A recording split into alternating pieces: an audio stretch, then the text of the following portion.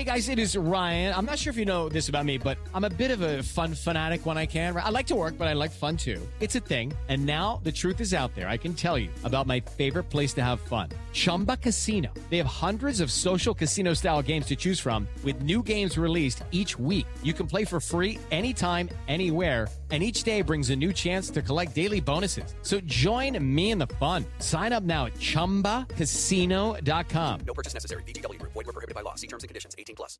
Hey, it's me, Mike Schubert, the host of this podcast, who forgot to bring his fancy microphone equipment over to Kelly's parents' house where he is staying for the night, but it's Sunday night, so you got to do the recording anyway. What happens when you forget to bring over your fancy microphone? You get a lower quality sounding intro to this podcast. Before we continue my first ever journey through the Harry Potter series, just a few quick announcements. Real short and sweet, we've got live shows happening throughout August and September and October for Pot Tour Less. If you go to potterlesspodcast.com/live, you can get tickets right now. So if you live in New York, Pittsburgh, Columbus, Grand Rapids, Chicago, Philadelphia, Boston, or Salt Lake City, you can get tickets to see me do a live show in your city. And again, that website is potterlesspodcast.com/live. And of course, I want to thank the newest members of our team over at patreon.com/potterless who are supporting the show and keeping it going. So shout out to Emma Lee, F Money, Kate, Wen Laws, and Rachel Berman, and a huge shout out to our newest producer-level patron, Toph Baifong. They joined the ranks of Vicky, Christine, Aaron, Clow, Marchismo, Juan, Rosemary, Maria, Lisa, Audra, Eleanor, Nikita, Rachel, Alex, John, Noel, Claire, Rory, Veronica, Lotta, Noah, Jennifer, Justin, Jacob, Maya, Polly, Zena, Harlan, Nikki, Kine, Sarah, Marta, Flor, Skyla, Adele, Professor Threat, Ellie, Michael, Kelly, Carrie, Connie, Jen, Nedry, Will, Marike, Ashton, Brittany, Phelan, The Meadows Family, Ginny, Heather, Kevin, Jarl, Peta, Callahan, Bella, Melanie, Rees, Joseph, Madison, Tonks, Sabrina, Sophia, Farzan, Melanie, Matt, Okamahime, Bony, Pony, Kelsey, Enrique, Taylor, Megan, Riley, Laurel, Erica, Kendra, Natanya, Yogan, Darcy, Sandra, Craig, Demi, Michelle, Henrique, Casey, Megan, Jack, Stain, Little, Ilaria, Gregory, Caw, Ribbon, Jack, Serenity, Haley, Sabrina, Jenny, Eileen, Annette, Hufflepuff, Brett, Mary, Artemis, Samantha, Nina, Tatiana, Karis, Vomit Spiders, Punkfish, Wire Warrior, Joe, Michael, Maya, Jasmine, Neely, Tate, Sam,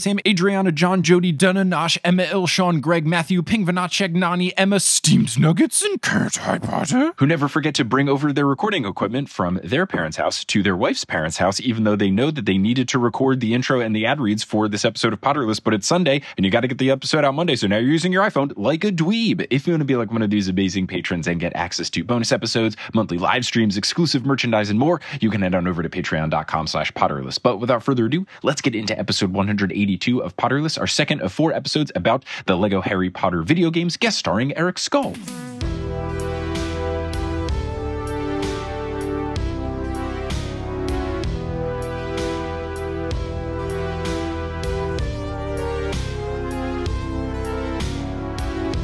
Hello, Internet, and welcome back to another episode of Potterless, the tale of a 29-year-old man who never read the Harry Potter series as a kid. He read them as an adult. He played a lot of video games as a kid, but not this video game. My name is Mike Schubert. I'm that grown man, and we are continuing our discussion of Lego Harry Potter, years 1 through 4. We'll be talking about years 2 through 4, and I am joined again by veteran Potter podcaster Eric Scull. Eric, how's it going? Hey, good to be here. I really loved our part 1 discussion on this Lego game, which is like one of the best Harry Potter video games you can get. And now we're going to continue the discussion. But before we get into the actual plot stuff, something we didn't touch on as much in the first episode that you wanted to make sure we got to is more than just the story elements to this game, but all of the extras in terms of cheat codes and other ways to play. Do you want to take some time to explain why you love those added things so much? Yeah, so there's one thing, replayability in video games is something that you either have it or you don't. There has to be some kind of incentive because there's a lot of collectibles that can be found in the world to go back and to find those things. And I think really with the Lego games, this is true now. It was also true in 2010 when this game came out. And they really managed to...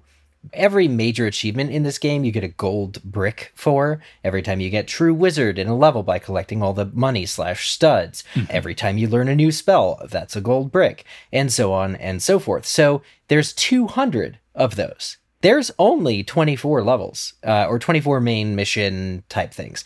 But every student in peril, every, different thing that you can do is a gold brick. And there are, like I said, 200 of those. So it really just speaks to the kind of cram-packed nature. And it's not always easy to get those bricks. And in fact, there's unlockables that are basically cheat codes, but it's not entering a code. You have to find basically a parcel, a red like little mailbox, and then you have to carry it somewhere else in the level to Hedwig. And he's just in some of the main, or she's in some of the main areas. These are really difficult to unlock. You have to be really good at puzzling to find these things. But things like the score multiplier make it really worth your while, where you really wish that you could find some of these, because it makes replayability and gameplay that much better. And also, when you're collecting characters, there's like 3 or 4 per level to play as in free play mode. You've unlocked them, but you still also have to pay for them. This is where all the smashing that we talked about in, the first part of this discussion comes in. All the stud collecting and all the smashing. Why it's worth it is, each of these characters cost between 10,000 studs and like almost 1 million studs. I think one or two characters, I don't know if it's Dumbledore, but like... Yeah, who's the most expensive character? I kind of want to look it up. I'd have to look it up. There have to be... I'm sure there's a how-to on it. But yeah, the characters that are the most expensive are the ones kind of like you'd expect. Dark Wizards is another thing, because there are so many. Even in like the first level, you start seeing this red glowing aura.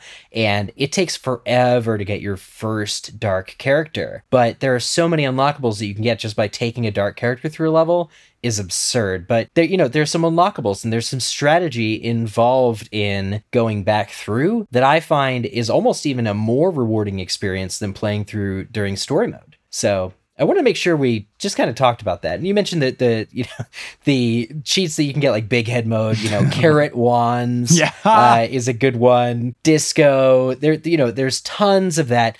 And then there's also, because this game does spells, you can also buy separate spells that are either in the books and pulled from the pages of the books that weren't like the main spells that you need to beat the game with. Yeah. Like my go-to replacement for Expelliarmus right now is Reductum Scullis, and it shrinks people's head.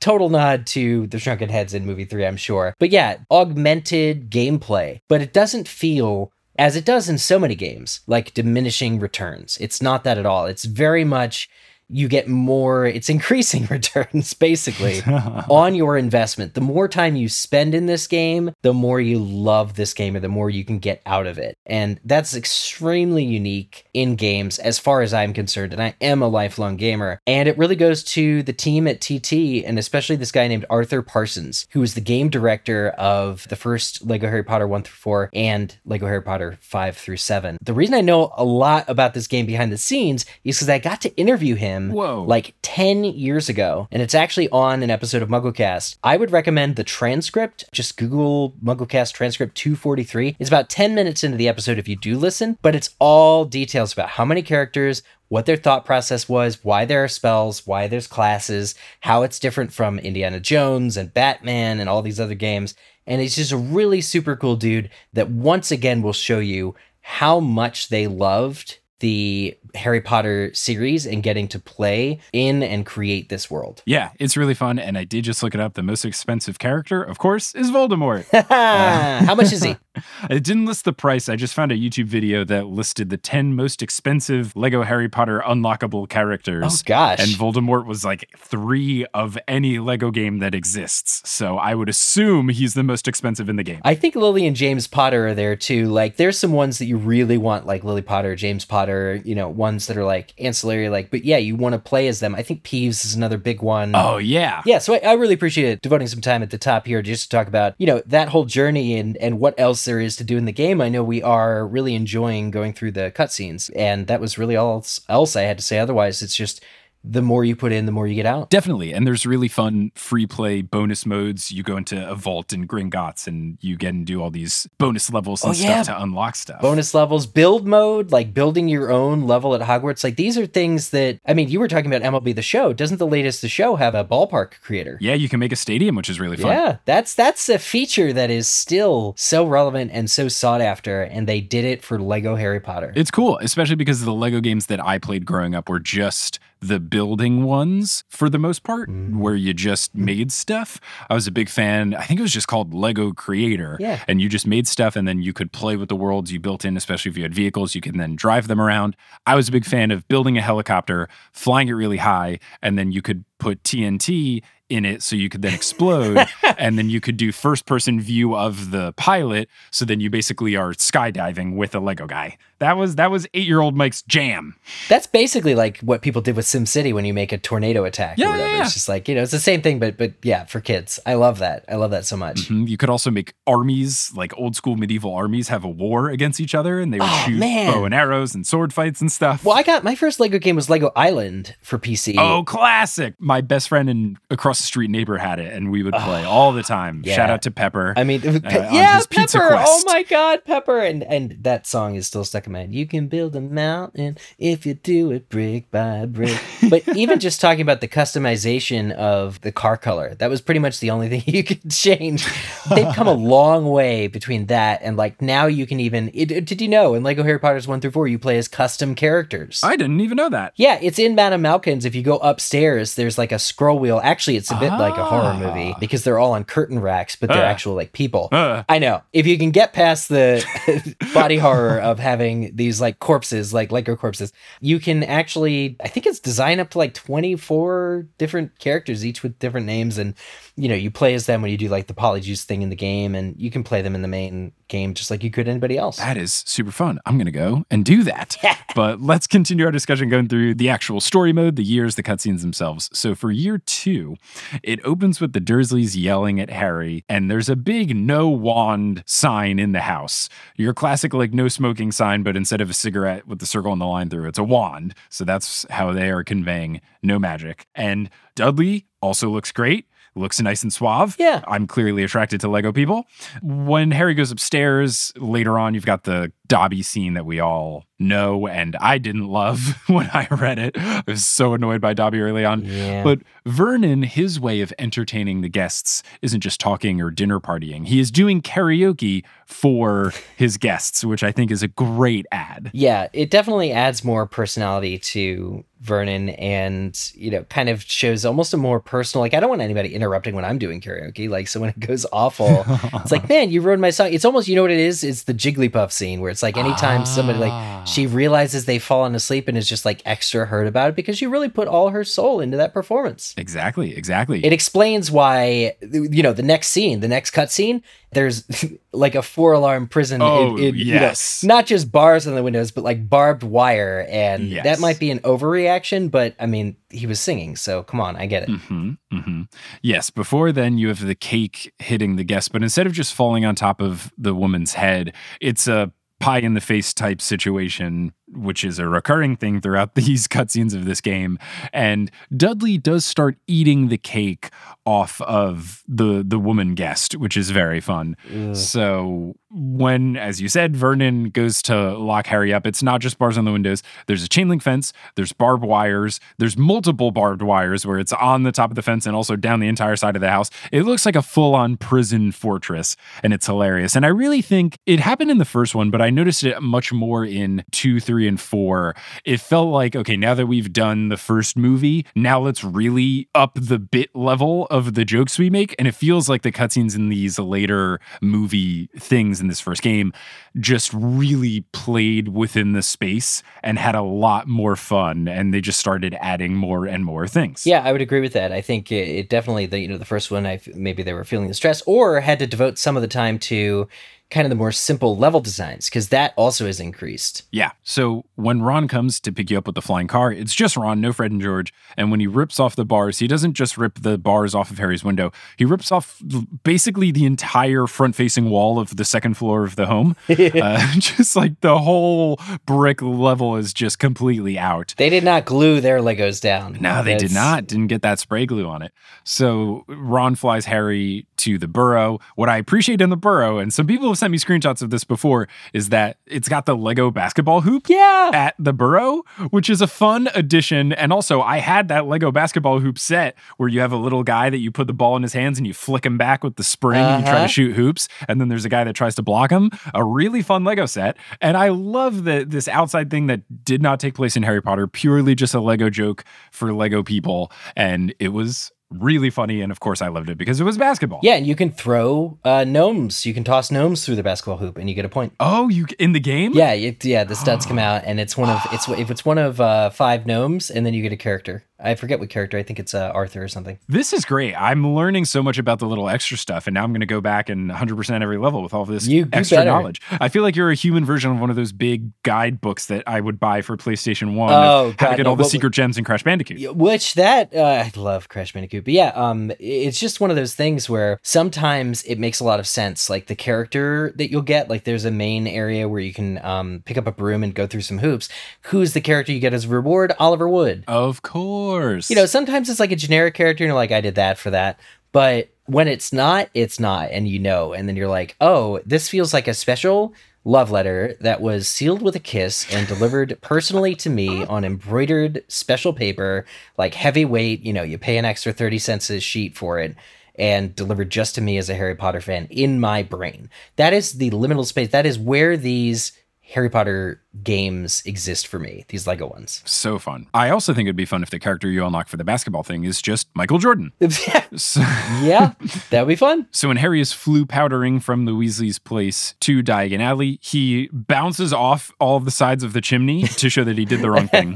And when you get to Borgin and Burke's, you have the classic Lego skeleton that I knew and loved from my King Arthur medieval castle set, which was like my first real huge big boy Lego set that I bought with my own money from babysitting and umpiring in 5th grade. And it was a big deal for me to get that castle, build it all, get all the fun pieces. What a time. So when Harry does the thing where he grabs the creepy hand, it rips off his Lego hand, which is very funny. It comes popping off and then it throws it at his face. Which, like, if you think too much about it, terrifying. But because he's a Lego, it's all okay. Your arms pop out all the time. Well, that reminds me of how it really actually is in the Wizarding World in Harry Potter, too. They're regrowing bones. Like, I know Madame Pomfrey doesn't love it. She's like, just mending bones is easier. But regrowing bones overnight, come on. Human beings never regrow. Like, it just never... If you break a bone in real life, it will never be the same. It will grow back kind of off. It fuses with other bone. It's just not a real thing. The human body doesn't do that. Magic, it fixes it. So the Lego aspect of having lost his hand and just plopping it back in and everything is fine and it's fully functional, fully articulation, everything is a lot more similar to what it's actually like to be a human in the Wizarding world than it is to be a human in the Muggle world. This Lego is like a perfect way to showcase that all that bouncing Harry did or anything, it didn't kill him, not because he's plastic, but because he's also a wizard and magic protects. So continuing their journey through Diagon Alley, we come across to Lockhart, who is perfectly sexy, does a great job, very suave, nice hair, good looking Lego dude. And when you have the scene with Lucius and Arthur and Tom Riddle's diary in there, there's a very creepy cover on it. And I didn't get it at first as to what this logo was, but it's the old man Salazar Slytherin face that is from the chamber, just printed really big on the outside of the book. I guess to very much drive the point home without words what this diary represents. Yeah, that's a bit of a stretch. They kind of relied a little heavily on the movie here. In the book, Salazar Slytherin is just being described as monkey-like, and I think it was maybe Stuart Craig who did a lot of the sets, designed this whole Slytherin statue where they did that. It's monkey-like, but in terms of a shorthand, that was the best they could do without dialogue to show that this is Slytherin, that is his book, his heir's personal diary. Bit of a stretch, but I guess it pays off if you don't really care. For sure. Now, when we get to King's Cross, the rest of the Weasleys to go through platform 9 and 3/4 have a conga line going, keeping our Lego conga line theme intact. They go through, Ron and Harry fail to go through, and Dobby laughs. So again, plot twists are just thrown out the door. We know exactly who's behind stuff while that is happening. When they can't get onto the Hogwarts Express, Ron pulls out a key, and it has a Ford Anglia Lego keychain on the end of it. So that is how they get to Hogwarts. They fly in the car, and later on, we've got Lockhart's class. And what I noticed, the pixies were of an interesting design. Yeah. They looked muscular, which was a bit off-putting. The pixies are very off-putting, yeah. But I guess the pixies are off-putting in general. But it looks like they've been putting in some work at the gym. You do get some fun bits with the pixie. One of them steals Gilderoy's hair off of his head and then plops it back on his head sideways just because, he's a Lego person and Lego hair is detachable. Exactly. The squad is then following along the spiders. And when you have the writing on the wall, instead of using letters of the whole heir, Slytherin, blah, blah, blah, it is just creepy face logo that was on the diary and then an open vault. So very much Kevin from The Office. Why use many words when two picture do same thing? Yeah. So just two images gets the point across. This is where I felt like if you didn't know the story of Sorcerer's Stone, you'd be very confused. This felt a bit more in-jokey. Yeah. I would agree there. Of course, there is also the frozen Mrs. Norris, and Draco, Crabbe, and Goyle come in, and they sneer at the squad. Then Filch, Dumbledore, and Lockhart approach, but also Fawkes is there, and he's just flying behind Dumbledore. Big ol' orange Lego bird. Little Lego bird. I love that. Little preemptive story bit there. Remember him? He did, Yeah, I guess you gotta lay the groundwork for when he shows up later, because in all the other cutscenes, there's no Fawkes showing up, so I guess they just found a way to shoehorn him in earlier. So you've got the Quidditch scene with the evil bludger, and at one point the evil bludger knocks Lockhart's ice cream out of his hand into McGonagall's face. So again, another slapstick pie in the face moment. That's a good one. Hermione then sees Dobby messing with it, so plot twist just completely gone. The rest of the scene follows just like the movie with all the Skellige, all that kind of stuff. But when you are in the hospital wing, Madame Pomfrey does elbow Gilderoy Lockhart out of the way after she realizes that he has failed to regrow the arm. And I like the additionally sassy Madame Pomfrey. Absolutely. And again, they have to, turn everything up to 11 a little bit to showcase because no dialogue. But yeah, there's no time for subtlety at a time like this. Madame Pomfrey's got a job to do. It's like, slay, destroy it all. She also has all the adult spells. None of the other characters, up to this point, you haven't learned, like Reducto and stuff, and Transfiguration, and that comes into play because you can play as her for this moment. But yeah, she has students to, what it is? This Lego character is the exact personality that you read about when there's like 15 people in the wing and she's like, no, get out. There's too many people in here. Like, it's that attitude. There was no time for that in the movie. Yeah. I was always disappointed that the badassery of Madame Pomfrey never came through into the movies because basically all plot stuff around her just kind of gets shoved aside. So to have that book element of Madame Pomfrey when she's just yelling at everybody and is constantly disappointed, I appreciated that came through in the game because I think Madame Pomfrey is really underrated because I really do feel like of all of the jobs that you could have as a healer in Great Britain, being the Hogwarts school healer is got to be number one because you've got a bunch of people learning magic for the first time. That is top surgeon general number one role. Has to be it because I feel like the amount of injury per capita at Hogwarts has to be astronomically high. Absolutely. You nailed it. Madame Pomfrey's skills are just uncontainable. Mm-hmm. Getting back to students in peril that you collect, that is such a, this game really touched on just how chaotic Hogwarts is in energy. Oh, yes. So feel bad for Pomfrey, but she looks good. She looks like she's, competent and able to get it done. Agreed. Later on, you've got the dueling class. Snape defeats Lockhart. Harry, in the game, you have to defeat Draco. After the dueling class, you have the beginnings of the Polyjuice Potion stuff. So in the cutscene, you see the floating cupcakes move. What I really appreciated about Crabbe and Goyle is that they didn't really try to make them look like movie Crabbe and Goyle. They just look like such classic standard Lego guys. Yeah. The classic flat top hair and the classic bowl cut hair. I just appreciated that for those two characters. They just said, screw it. They're just going to be generic Lego dudes. Absolutely. And that's the other thing I noticed. There are no brunette male, or they just decided to make a lot of them just black hair. Mm-hmm. I think that kind of holds true to Lego people. I guess they do have some of the brown hairs, but I do feel like black hair is very prominent in Lego pieces. Also, when you see big scenes of the Great Hall and stuff, they do a very good job of red hair representation. It's not just the Weasleys. There's other kids with red hair. Yeah. So you've got the bathroom Polyjuice scene, and the way that Harry and Ron are disguised as Crabbe and Goyle, it's just the regular Harry Lego with Crab/Goyle's hair on top of his hair. Oh. And then Ron is the same. So they look exactly the same. They just have an extra hair piece on top of their head. It's so ridiculous. This is like not even like 2 Lego bits stacked on top of each other in a trench coat. It's literally just their hair is it's amazing. It's so well done. A lot of the jokes like this remind me of Puffs, where you do something and it feels like a quote unquote low budget humor joke, but it gets the point across and it just becomes funny with how low effort the joke is, but it perfectly conveys what it needs to convey. Because you get right away, oh, I get it. It's the polyjuice, but wow, that was a very simple solution. Now, Hermione is her cat counterpart. Yeah. And it looks just as creepy as the movie version. Yep. Lego cat Hermione, terrifying. Then later on, you get Hermione getting petrified by the basilisk, and the basilisk looks so cool.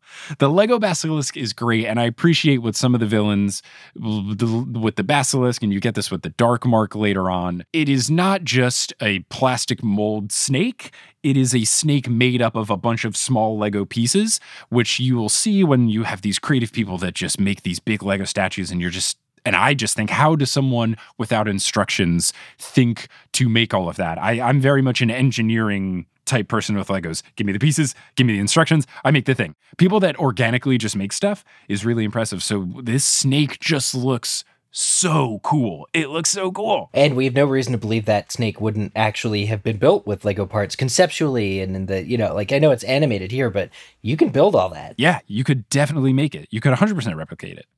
So Hermione gets petrified. Ron and Harry then later on visit her in the hospital wing. And one question that I had, I don't know if this joke is just going over my head. What was the pink thing that she was holding and then Myrtle is holding later? It looks almost like a faucet. I was very confused. It could have been a faucet because there's definitely faucets like in the game, faucet pieces. Yeah. I'm trying to think because I'm not clear because they have they pulled a lot of things of Hermione. She's got the drawing of the basilisk of the snake, and then she's also she doesn't have the book at some point. Yeah, there's just a lot of stuff with Hermione. Right. So they have this and they bring it to Moaning Myrtle. You kind of have to fight off Moaning Myrtle, and after you do, she just chucks Tom Riddle's diary at Ron's face, and it's a very slapstick. He goes flying out of frame, and Harry opens the diary and immediately gets teleported into the book.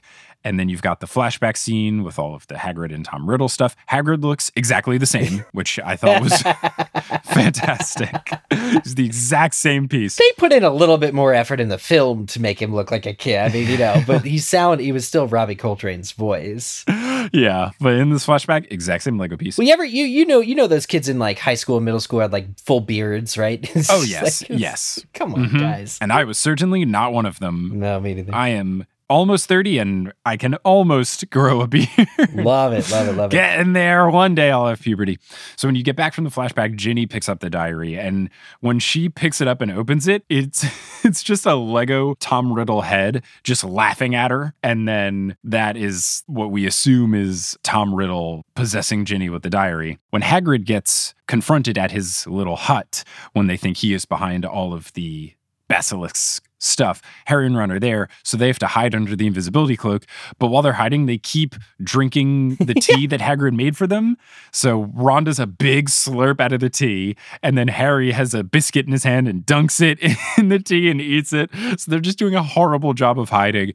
Oh, it's just so funny. Yeah. It's like, ooh, this is juicy. This is plot. This is great. It's the Michael Jackson popcorn meme from Thriller. It's just like, yeah, give me more. Yes, of course. I love the drama. And I like in this scene, the way that the Legos convey that someone is in trouble is that you open a scroll and then it has a picture of that person's face on it. So they open a scroll for Hagrid to say, you are basically under arrest. And then same thing when Lucius comes in and does it for Dumbledore. You just unroll a scroll, and if someone's photo is on it, you know you are in trouble. Yep. So then Hagrid does his thing, nodding towards the spiders. Harry and Ron follow them, and the Aragog is legitimately terrifying. Similar to the snake, it's made up of all the little pieces, but the snake I thought looked cool. Aragog was not a fan of. It's big, it's creepy, all the little pieces, not enjoyable. It also sucks because this is where I got stuck for the longest. I had to Google how to do it because there's a nuance to the Wingardium Leviosa where if you're pushing and holding, let's say on PlayStation Circle,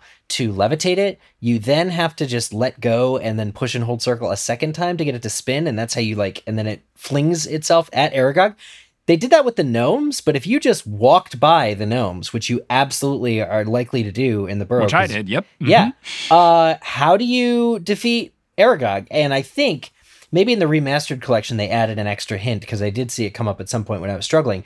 But you have to really actually know because you can use Wingardium Leviosa and be using your joystick, but it won't spin unless you push it a second time. Little stuff, little things. They should have hired you as a playtester. That's my most hated. Yeah, that's my most hated weak spot of gameplay. Very few. There are very few moments where you can actually get stuck. The other bits of it have to do with how dark it is. Depending on your screen settings, hiding a brick piece that, has to be destroyed behind a plant that you think looks like it is part of the scenery and not like part of a plant, like you said, the generic Lego plant that's everywhere.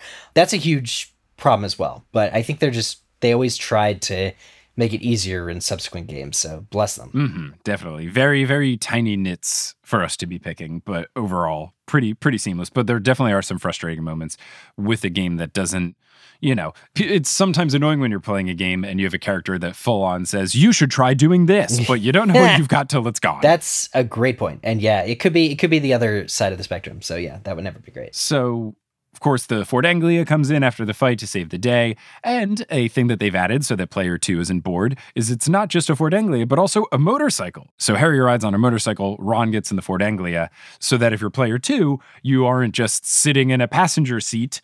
You actually get to do something in the level where you escape from the spider. So I thought that was a nice little add. When you finish the escape scene, the car and the motorcycle drop you off, and then they fly away, and Ron landed with a pumpkin on his head, which is always great. Pops it off. And then Ron and Harry go to see Hermione in the hospital wing. And the pose in which she is petrified is so funny. It's not flattering. No, she's got a funky looking face. She's got her arms and legs in all weird configurations. Not the greatest candid moment for Hermione to be frozen in. But Harry and Ron get the pages. And now there is new writing on the wall, which involves a picture of a basilisk coming out of a chamber and then an arrow, which really would have helped Ron and Harry in the books, I think, a lot more than trying to decipher puzzles and riddles and wordsmithery. Just, we need to follow this arrow. Yep. Got it. Eventually you get to the basilisk fight. Again, the basilisk looks so cool. Fawkes flies in, takes out the basilisk's eye. Then after you defeat the snake, there's a cutscene of Ginny dropping the diary and Riddle kind of shudders. So you realize, at least in the Lego canon, that the diary has a control over Tom Riddle where if you move it up, he flies up into the air. And if you move it down, he flies down. So Ginny just has voodoo. Yes, exactly. Ginny just has a whole scene of flailing the book all around and smacking him into the ceiling and the walls and the ground. I mean, you go, girl. So much so where Harry has to stop her at one point. It's great. He takes it away and it's like, you don't know what he's done to me all year. I mean, it's the perfect feminist moment. It's like, get him what he's got coming. It's Voldemort, for crying out loud. Mm-hmm. It's really good. So Harry then eventually takes it and he takes a basilisk fang and stabs it, and Fawkes comes in, picks them all up, and at the end of the game, you have Fawkes eating a Bertie Bott's bean that Ron tried to grab. You've got the Lucius Dobby scene with the sock, but Dobby, instead of sending Lucius flying with a spell, does a spell that removes Lucius's pants, and he has bright pink Lego underwear on. Yeah, interesting. Then you've got that iconic last scene in the Great Hall where they do it frame for frame as they do in the movie, which is when Hermione comes back, Ron is looking, and then Harry pops from behind. It's such a fun homage to the movies, and it's been used as such a fun gif all the time, but just to have that moment be exactly replicated with the Lego forms was just so heartwarming. I agree. It was really sweet. And then they do the Hagrid ovation scene, which I've made fun of at length. In the movie, it is about 15 minutes long of people clapping for Hagrid. They still do clap for Hagrid, but it is not as lengthy. Right. Do you know what else is not as lengthy past Mike? My contributions to the podcast, editing Mike. So to keep it short and sweet, let's get right to Wingardium Leviosa.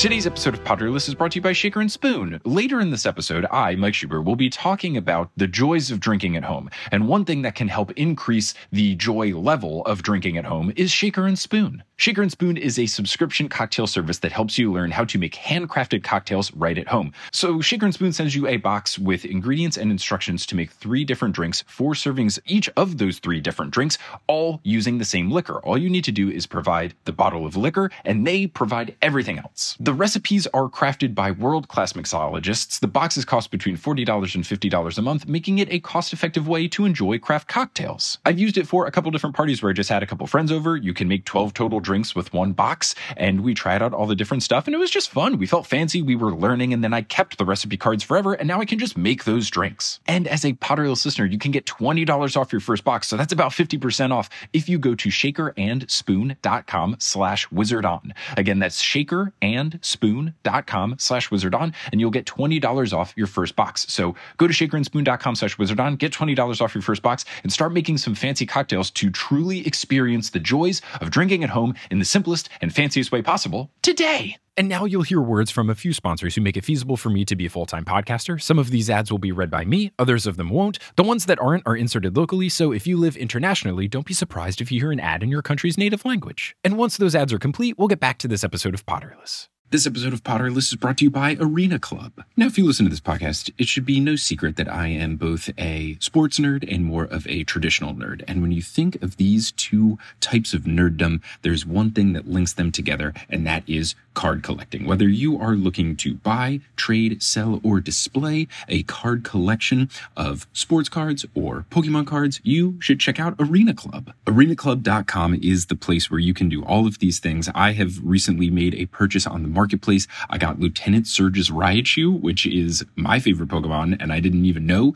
that there was a Lieutenant Surge version of the Raichu. So that is a card that I now have, and it's not just some digital thing. I can have this card physically mailed to me. So there's a bunch of cool stuff you can do with Arena Club, including their slab packs. If you have ever done any sort of card collecting, you know that ripping packs or repacks can be a zero transparency type of thing where you're just hoping you get some sort of cool card. But what's nice about the slab packs with Arena Club is that you have full transparency. You see what available cards are there, what your percentage of getting them is, what the gradings are. So it is not a complete black box. You're going into this knowing what cards you might get. And I've been using Arena Club, and it's pretty cool. It's very easy for me to look up different cards. I can favorite them, see what I want, and then whenever I want them shipped to me, I can get them shipped to me, and then I'll have the physical versions of them. Right now, you can get 10% off your first purchase by going to arenaclub.com/potterless. Wow, that is a wild offer. 10% off a $400 slab pack is $40 right there. Wow. Anyways, that's arenaclub.com/potterless for 10% off your first purchase. That's a wild offer. 10% off a $400 slab pack is in a more transparent way. Whether you're a sports nerd or a Pokemon nerd or all sorts of nerds like me, you can use Arena Club today.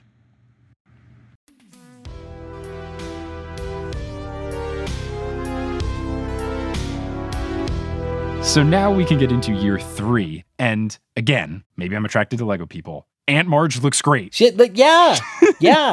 She's a very handsome woman. She's got dashing looks. All the Marge stuff happens. She does get poked with a fork and knife to deflate her like a balloon, and she flies all around the house. But post-Marge, when Harry is walking and sees the Grim, this might be the time I laughed the hardest at a cutscene. But instead of just seeing the shadow of the Grim down a street in an alleyway or whatever, Harry walks by a playground, and the Lego dog is on one of those spinny things that gives you motion sickness 100% of the time. Yep. He's just very slowly using that and locking eyes with Harry. It is so funny. It's so funny. I burst out laughing when I saw this. I thought it was incredibly well done. Just so perfectly ridiculous. Just to have a dog using a playground set. Yeah. Amazing. I love it. So the night bus shows up, and the night bus does say night bus written on it. And it made me realize I think the only uses of actual letters in this game are since, when it had since 392 BC. They have it on the Hogwarts Express, and they have it on the night bus. And I think that's it. There are some numbers, but I think that's the only letters that show up. Yeah, I think you're probably right. I mean, even on the Marauders map later, it's just their likeness. It's just their face photo. Yeah, it's just faces. Yeah. But a very funny thing with the night bus is when you have the iconic thing from the movie where it squeezes between two of the red double-decker buses, the pieces come out and reshuffle around and you see all the individual Lego And pieces. it makes the clickety-click sound of Yeah, the classic click, click, click, click, click to make itself taller and thinner, and then they reform back. Oh, that's just the kind of stuff where when it happens, you just think, of course, and it's just perfect. There's no flaws. 10 out of 10. Yeah, moments like that are the reason for the game. Harry arrives at the Leaky Cauldron. The Weasleys are already there. Arthur warns him about Sirius. Lupin also looks great. Very suave mustache, very suave hair. Understandable. When they're on the train, Lupin fends off the Dementor, and the chocolate bar is just one of those thin Lego pieces. It's just a singular square. It doesn't even look like a piece of chocolate. It's just a brown square. It's perfect. It's just like a Hershey bar, honestly. Yeah. Later on, we meet Crookshanks, who does look strange. I think sometimes the pets look very good. Other times, they look like Crookshanks. Very creepy looking Lego cat. Not easy on the eyes. Well, we can't all be the cat from the beginning of the game. The, McGonagall stand-in would be. No, yeah, the McGonagall cat look very good. But Crookshanks, I guess, I don't know. It's interesting. His face all smushed. It's very in keeping with the canon.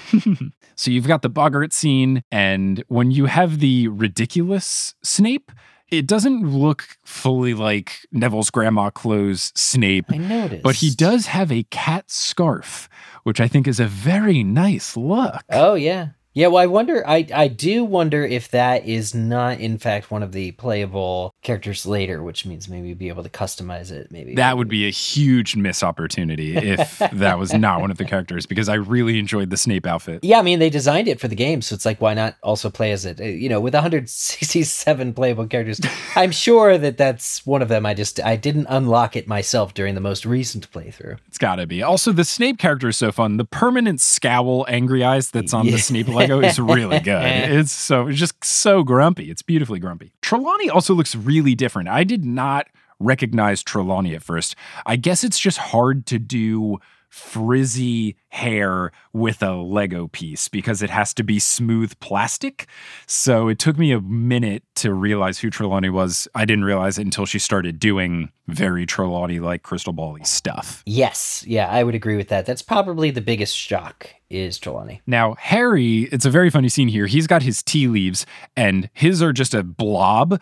So Trelawney takes them and then really slyly does a little spell and then goes, oh, when it's revealed to be the Grim, which is very, very funny. We go to Care of Magical Creatures, and Hagrid, of course, gives a chicken drumstick, a Lego chicken drumstick to Buckbeak, because that's the only meat that exists in Lego World, apparently. You get the very fun Harry Buckbeak flying scene, and Malfoy, instead of being rude to Buckbeak, he just throws a chicken leg at Buckbeak's face, and then Buckbeak lashes out, which I guess if you're not going to have Malfoy be able to say mean words, throwing a chicken leg at someone's face, a drumstick to the face, I think is the rudest thing that you could do to Buckbeak. Yeah, it's equally unkind. Mm-hmm.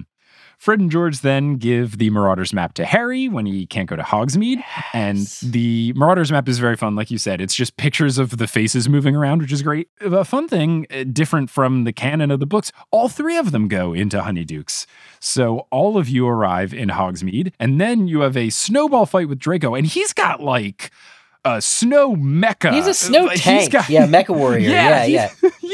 Yeah. It's just giant thing. And then what sparks the next cutscene is he shoots a giant snowball and it lands on top of himself and it rolls away.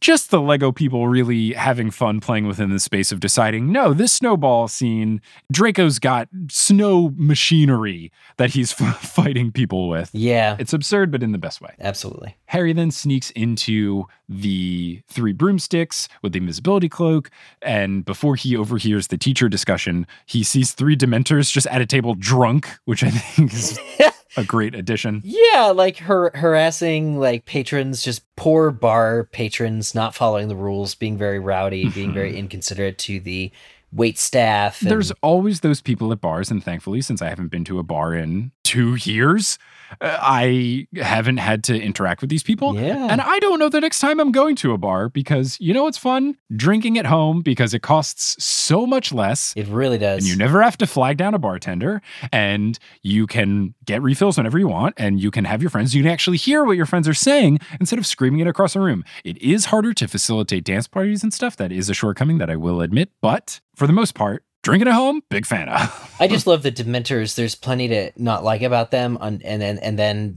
the Lego game has made them also rude to the waitstaff. Yes, It's which a crime, the truest of crime. As a former waiter, there is no clearer sign if someone is a bad person is to see the way that they treat the wait staff or people that work in any sort of client-facing job. Yeah. That is the most telltale sign of a person's true essence, is how rude are they to people in the service industry. That is a good Sirius Black quote you just paraphrased there. Did I? Yeah. Look at me. If you want to know the measure of a man, look at how they treat their, well, he says inferiors, but he says not equals. It's the same thing. It's the client. If these people are paid to deal with you, try and make it as easy as possible, will you? This is why the hill that I will die on is like how some countries, South Korea makes you serve in the army for 2 years, for example. I feel like in America, every single person should have to work at a restaurant or some client-facing job 100%. for their senior year of high school. At least it was very formative for me because I started being a server when I was 17 years old, and I just went into life with so much more of an appreciation for people in those kind of jobs, so that you don't lash out on your waiter when your food is wrong because your waiter didn't cook it. And also, it's not that big of a deal. Yep. So McGonagall is then talking to Rose Myrta, who I don't think looked like Rose Myrta from the movies, but I did think had a really good look. She's got this very interesting short hair, which is very unique for a woman Lego piece. They usually have just the standard kind of long hair or ponytail or something. She had a good look, even though it looked very different from movie Rose Myrta. I agree. It's just... it looks full. It's a good look. Mm-hmm. So you have this conversation between Fudge and McGonagall and Rose Myrta, and the way that they convey all of the plot, and this is one of the harder things to do because book 3's got really plot twisty, exposition dumpy scenes in it. And they basically use big versions of pictures, and then using Harry Potter magic, the pictures move. Yeah. And it actually is really effectively done. I think it did a good job of conveying what is going on as much as you could without using any dialogue. I thought it was really well done. It's an amazing approach to problem solving. And yeah, like the Pettigrew tearing the street up with Rose Myrta and Fudge, and they're going through it, you later see just from a different camera angle, and Sirius is like, oh no, this needs a different camera angle, and he manipulates it, and it's like, oh, this makes perfect sense. And it's just like, they cut through what in Prisoner of Azkaban, the book, is like 6 chapters of dialogue. Mm-hmm. They cut through it in like 30 seconds flat. It's nuts. It is well done in the way that I think the movie fell short, which is always my biggest gripe with movie 3. And I like that the Lego game put some thought into it. So later on, you've got the scene where Hagrid is being approached that they're going to kill Buckbeak. And what you notice at first is the future time turner Harry thing is very funny because you've got a scarecrow that looks like Harry. So his way of hiding was dressing up as a scarecrow out the window. And it's not explained. Yeah. It's really solid. It's one of those, if you know the joke, you know, otherwise you wouldn't really get it. It's not that big of a deal. Also, it's much more than just a pebble thrown to get the attention, Yep. But we'll get into that when they actually do the time turner stuff. There's a lot more scabbers in the scenes, but again, I think that's similar to Coral and Dobby being really upfront, is to really drive home the importance of Pettigrew as Scabbers. Scabbers is in so many of these cutscenes. They get to inside the Whomping Willow to get to the Shrieking Shack. The Whomping Willow also looks really cool, similar to the Basilisk and Aragog. It's made out of legitimate Lego pieces as opposed to just being a big plastic mold. And I thought that was very, very cool. It looks awesome. I agree. They actually, here's a sort of book canon, book trivia thing. Pettigrew actually needs his wand to transfigure, to turn into his animagus form. Yes. That didn't need to be in this game, but you better believe that the people who made this game knew that was in the book, that is a thing in the book and a thing that the movies overlooked, and they put it back in. It's attention to detail, and I appreciate it. So when they are inside the Shrieking Shack, Sirius is already there. When Lupin enters, he swings the door open and it hits Sirius in the face. Then they embrace, and Snape enters, and when he opens the door, it slams Lupin in the face. There's just really good slapstick comedy. I very much appreciated it. Yeah, I mean, you wouldn't think that something like slapstick necessarily ages well, but with Lego, it's like they just get what worked and always make it work. It's hilarious. Really, really solid. Harry then just immediately yeets Snape out of there. You don't have the triple Expelliarmus, but Snape just comes in and Harry's just, blah, and then Snape is just gone. He just disappears. And the way that Lupin and Sirius get Pettigrew to transform from Scabbers into a human is they set up a mousetrap with cheese on it, and he gets caught in it and then turns into a person. And it was so funny, and it made me wish that if there was an alternate version, it would have been a mousetrap from the board game Mousetrap made out of Lego pieces, because that could have just been the next way to yes and the joke even further. Absolutely. I mean, it's just funny because you know what a mousetrap is, at least this current generation. I don't know about futures, but didn't expect to see it in this Harry Potter game, and it makes perfect sense. It's really well done. And then, yes, as you mentioned earlier, the way that Sirius and Lupin explain to the squad how Pettigrew falls into all of this is by holding up that same picture, but then turning it, and then the camera angle of the photo moves with it, and you see that actually Pettigrew is the one that set off the spell that kind of makes all of the Lego bricks and Lego people explode. Yep. When they go outside and Lupin turns into a werewolf, his Lego head shrinks and then is just replaced with a wolf head. His body is exactly the same, except his little Lego hands, instead of being the classic yellow, are gray to match his wolf head. And it's just the little Lego jokes like that, they just work so well. You've got the whole scene with the Dementors. The stag is really fun. The Lego stag looks great. And then when Hermione does the time turner, rather than be a necklace, which makes sense because the Lego pieces don't have fingers, so it'd be hard to do something really small. The time turner, it looks exactly the same in terms of shape and hourglassness as it does in the movie. Yeah. But it's giant. It is a steering wheel sized time turner instead of a necklace. But if you're a Lego piece and you just have clamps for hands, that's what you got to do. You can't spin something really tiny. No. They go back in time. When Hermione throws stuff, more so than just a pebble, she throws a pebble, then she throws a pumpkin, and then she throws a spoon through the window. Yeah, just whatever they can find.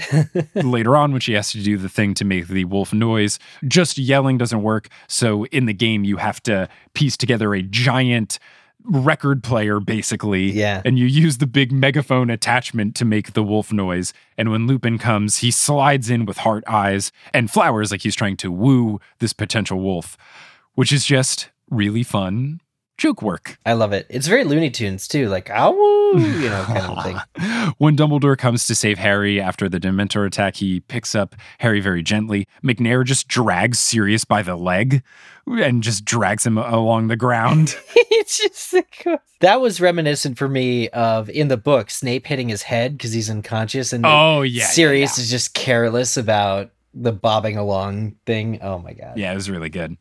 So Sirius is then locked in a cell at the top of the tower. Harry and Hermione fly up to save him. And this is where, I don't know if I am just too in love with Lego Island, but if while Sirius was in the prison cell, the Brickster was also there, I would have absolutely lost my mind. The Brickster.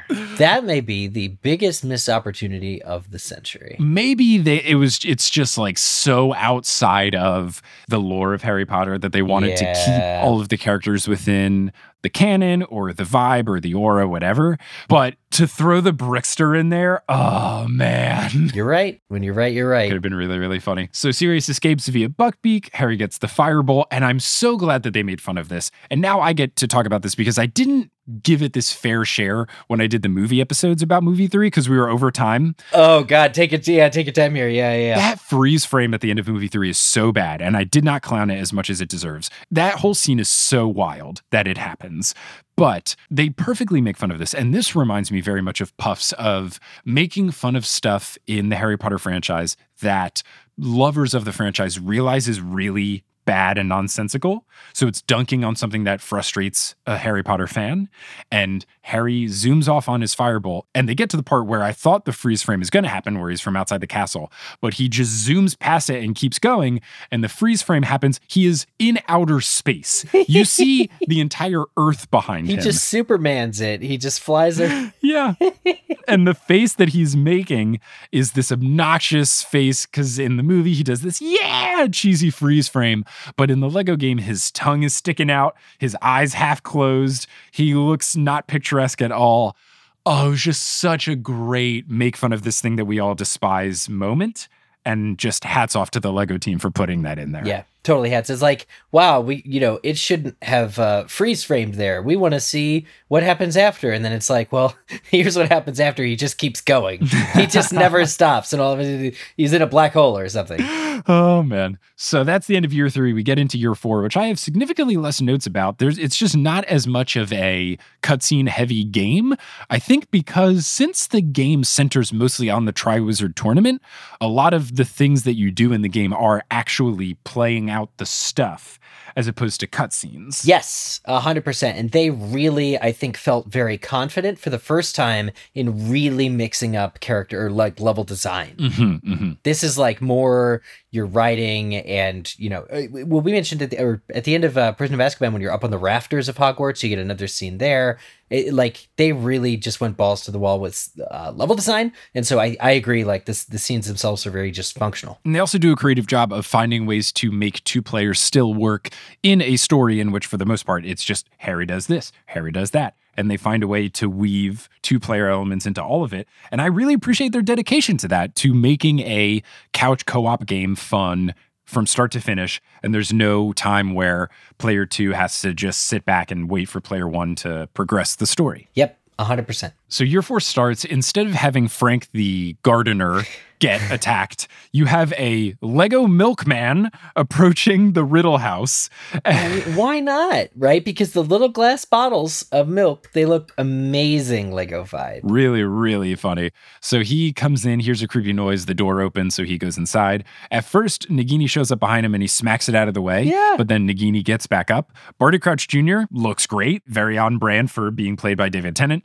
And then the milkman runs away from Nagini, but gets blasted by Voldemort, who, in his baby form, exclusively makes baby goo goo gaga noises, which is just a great, great joke I very much appreciated. Yeah. So you've got them going to the Quidditch World Cup. The Weasleys and Harry approach Cedric and Amos trying to find the Portkey, but it's just assorted junk in a field that they are trying to find. There's a washing machine and some other just landfill type items. And then finally, Arthur picks up the boot, and then they use that as the Portkey. And then again, keeping on the line of things that were kind of silly in the movie, when you have the part where you're leaving them all grabbing in a circle in the Portkey, and in the movie, the Diggories and Arthur kind of dance and jig their way out of the Portkey.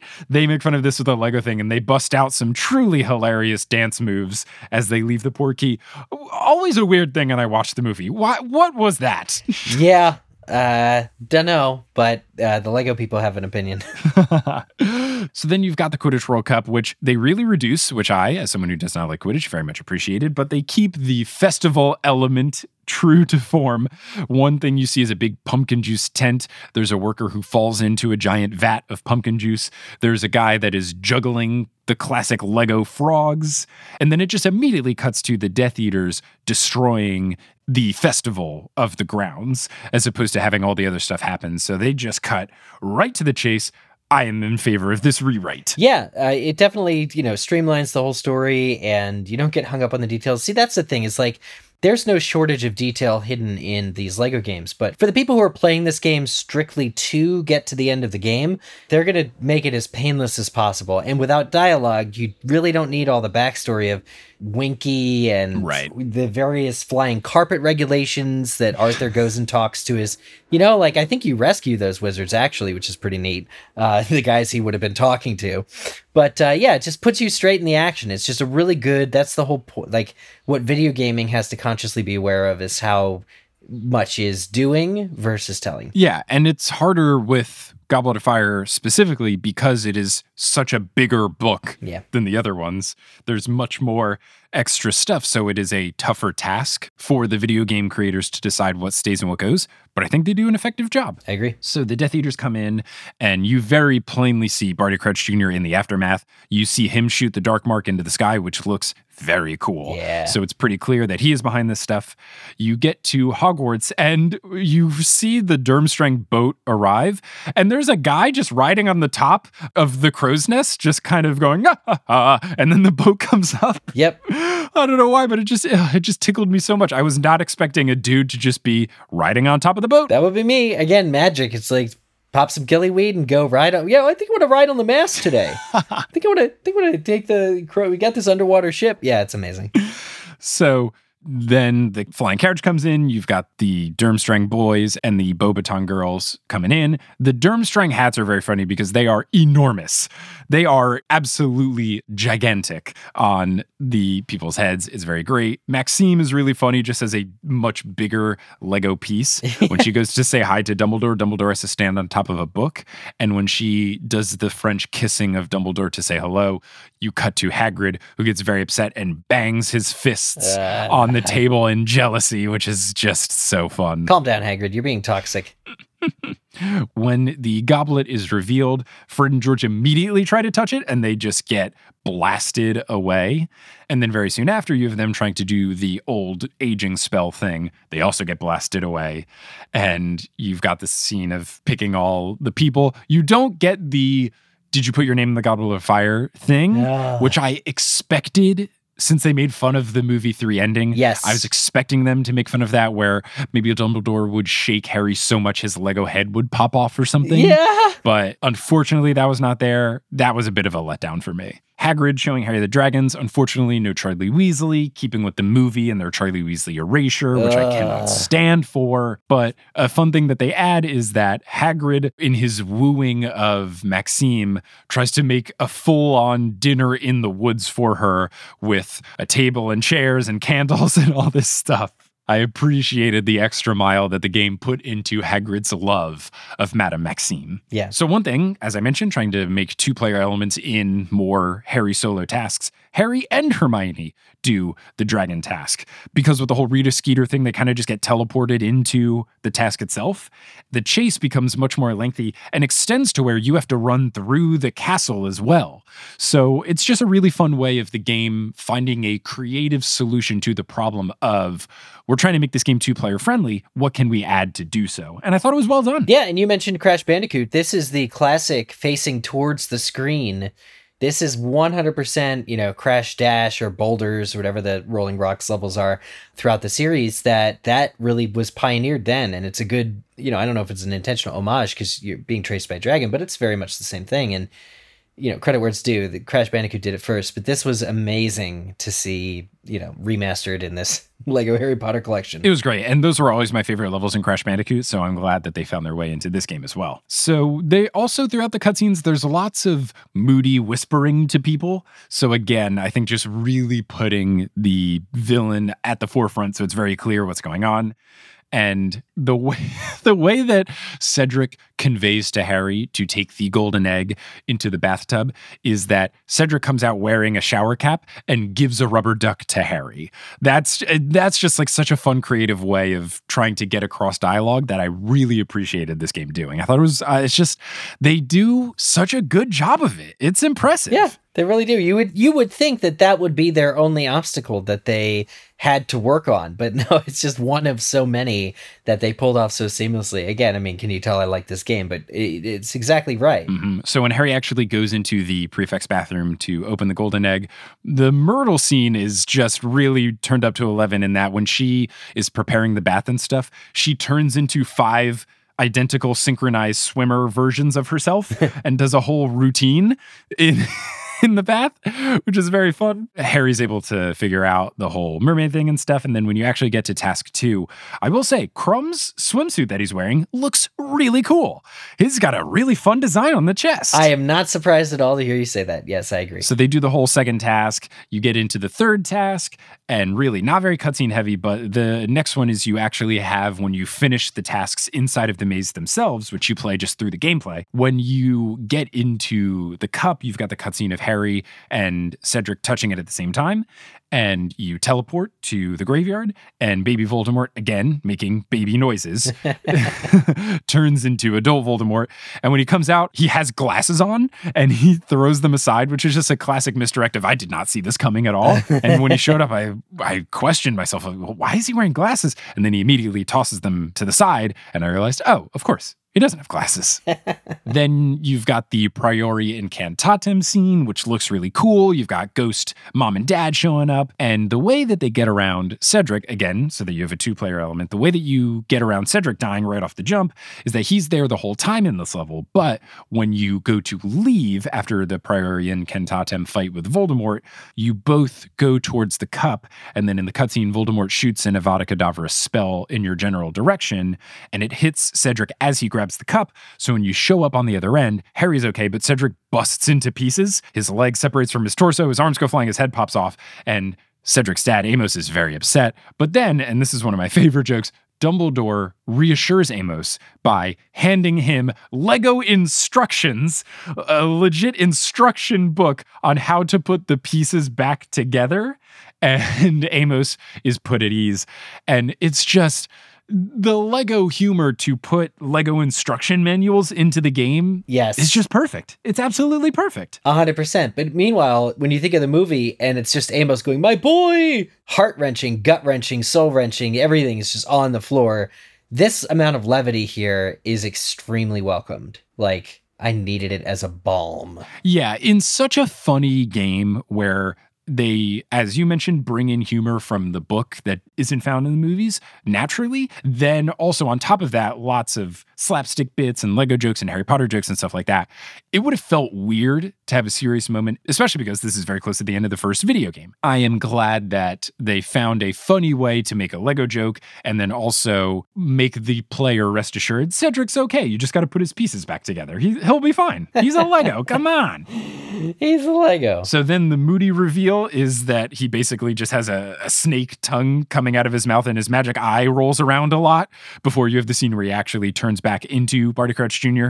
And then you just have the Durmstrang people leaving and you have the Beauxbaton people leaving and all of the characters that you know and love and you've been playing throughout these levels all wave goodbye. And it's at this point that I realize, oh, wow, we never had any Cho Chang in the mix. Like, this is it. Game over. She did not show up at all. The Yule Ball was completely avoided, but you got to cut what you got to cut. They really made year 4 just the Triwizard Tournament, and it makes sense. Yeah, I don't disagree. And it's safe to say Cho is going to be in the next game, which is great. But yeah, it really just, super streamlined and like, I don't know what kind of deadlines they were at or even just disk capacity too, right way back in.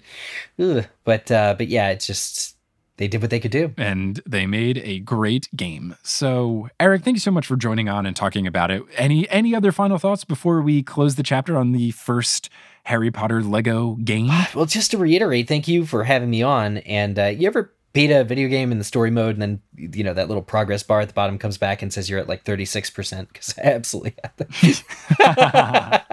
That is this game for sure. Oh, man. But now that I've got the coolest spells, I can go back and roam. And it's just playing this in preparation for this episode, playing this game has really reawoken in me the love for this game. And I think I will be going through on a journey to 100% completion. And good luck. Good luck on your journey. I wish you all the best. Personally, yeah.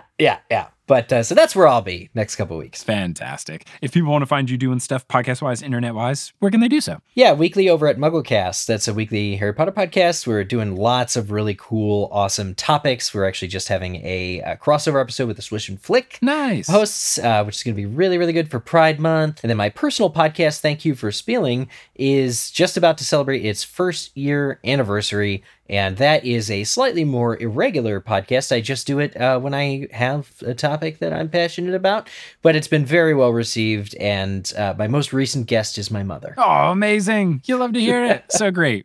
Well, Eric, thank you for joining. Listeners, thanks for listening. And as they say in the Wizarding World of Harry Potter, before they fly into outer space for a freeze frame, Wizard on. If you haven't already, you should check out some of the other shows that are a part of the Multitude Collective. I think you'd like Join the Party. Join the Party is a collaborative storytelling and role-playing podcast powered by the rules of Dungeons & Dragons. In the first campaign for Season 1, they explored fantasy adventure, intrigue, magic, and drama, and they're currently in Season 2, which has a new story which is tackling science, superpowers, a better future, and the responsibility to help others. Some of your favorite Multitudes help make this show a reality. Eric Silver serves as your DM. Amanda McLaughlin, Julia Schaffini, and Brandon Grugel all are players, and it's a really fun time. I'm a big fan of the show. I think you will be as well. And in addition to doing the storytelling episodes, each month they sit down for the after party where they break down their game and answer your questions about how to play D&D and other role-playing games at home. It's a party and you're all invited, so you can search for Join the Party in your podcasting app or go to jointhepartypod.com. Potterless was created by Mick Schubert, it is hosted by Mick Schubert, it is edited by Mick Schubert, it is produced by Mick Schubert, as well as Vicky Garcia, Christine, Aaron Johnson, Klauser, Lopu, Marchismo, Juan Sanfeliu, Rosemary Daj, Marie, Lisa C. Keen, Audra, Eleanor Curlin, Nikita Power, Rachel Guthrie, Alex Consulver, John Kotker, Noel Basile, Claire Spencer, Rory Collier, Veronica Bartova, Lotta Bartova, Noah, Jennifer Marklew, Justin Montero, Jacob Parrish, Maya Gray, Polly Burge, Zena Rosnowski, Harlan Haskins, Nikki Harris, Kine, Sarah Shetter, Marta Morrison, Flor Sake, Skyla Lilly, Edel Ryan, Professor Threat, Ellie Hoskov Chova, Michael David Yordi, Kelly Otilio, Kerry Crumpler, Connie Bienkowski, Jen Went, Nedry OS, Will Huser, Mariah Kariga, Ashton Gabrielson, Brittany Gutierrez, Phelan, The Meadows Family, Ginny from the Block, Heather Langeal, Kevin Stewart, Jarls Fiven, Peter McGrath, Callahan Andares, Bella Barlack, Melanie Demi, Reese Dignan, Joseph Torp, Madison, Don't Call Me Nymphadora, Sabrina Balsiker, Sophia Loves Pigs, Farzan Jarabat, Melanie DeGraef, Matt Barger, Okamahime, Bony Pony, Kelsey Gillespie, Rike Mango Jensen, Taylor Payne, Megan Moon, Riley Kiedis, Laurel Happy, Erica Butler, Kendra Hertz, Natanya Page, Yogan Shanley, Darcy Alexandra Harrison, Sandra Rose, Craig McRoberts, Demi Lynn, Michelle Spurgeon, Henrique Wolf, Casey Canales, Megan Stampin, Jack Skitzes, Dane Nemcher, Little One, Ilaria Vicentin, Gregory Hughes, Caw Mother Feathers, Ribbon Monstrosity, Jack Parr, Serenity Allen, Haley Hastings, Sabrina Casanova, Jenny Browers, Eileen Gazesh, Annette Pipitone, Hufflepuff alumni, Brett Clausen, Mary Price, Artemis, Samantha McNamara, Nina Campley, Tatiana Schmidt, Carries Davies, Little Vomit Spiders Running Around, Punkfish, Wire Warrior 4976, Joe Sander, Michael Peavy, Maya Saunders, Jasmine Ellis, Neely, Tate Sasson, Sam Reeby, Adriana Hernandez, John Savio, Jody, Donna Morphy, Nash Sanadiki, Emma L. Oscar Thomason, Sean Kirkoba, Greg Bonastali, Matthew J. Moreland, Ping Vinatchek, Nani, Emma Cooey, Toph Bifong, Steamed Nuggets, and Carrot Eye Potter. Web design by Kelly Schubert, our intern is Sherry Guo, and the music is by Bettina Campamanes. If you want to find us on social media, you can at facebook.com/Potterless, twitter.com/Potterlesspod, instagram.com/Potterlesspodcast, and reddit.com/r/Potterless. For any and all information about the show, you can go to potterlesspodcast.com. If you want to get tickets to our tour, you can go to potterlesspodcast.com/live. Merchandise lives at potterlesspodcast.com/merch, and bonus content lives at patreon.com/Potterless. If you think of someone that might enjoy the show, you could tell someone about that, whether you reach out to them directly, or you talk about it on social media, or you leave us a rating on iTunes or whatever podcast app you use. Those things all really help. Thank you so much for listening, and until next time, as they say in the wizarding world of Harry Potter, wizard on! With the Lucky Land Slots, you can get lucky just about anywhere. This is your captain speaking. We've got clear runway and the weather's fine, but we're just going to circle up here a while and get lucky. No, nothing like that. It's just these cash prizes add up quick. So I suggest you sit back, keep your tray table upright, and start getting lucky. Play for free at LuckyLandSlots.com. Are you feeling lucky? No purchase necessary. Void where prohibited by law. 18+ terms and conditions apply. See website for details.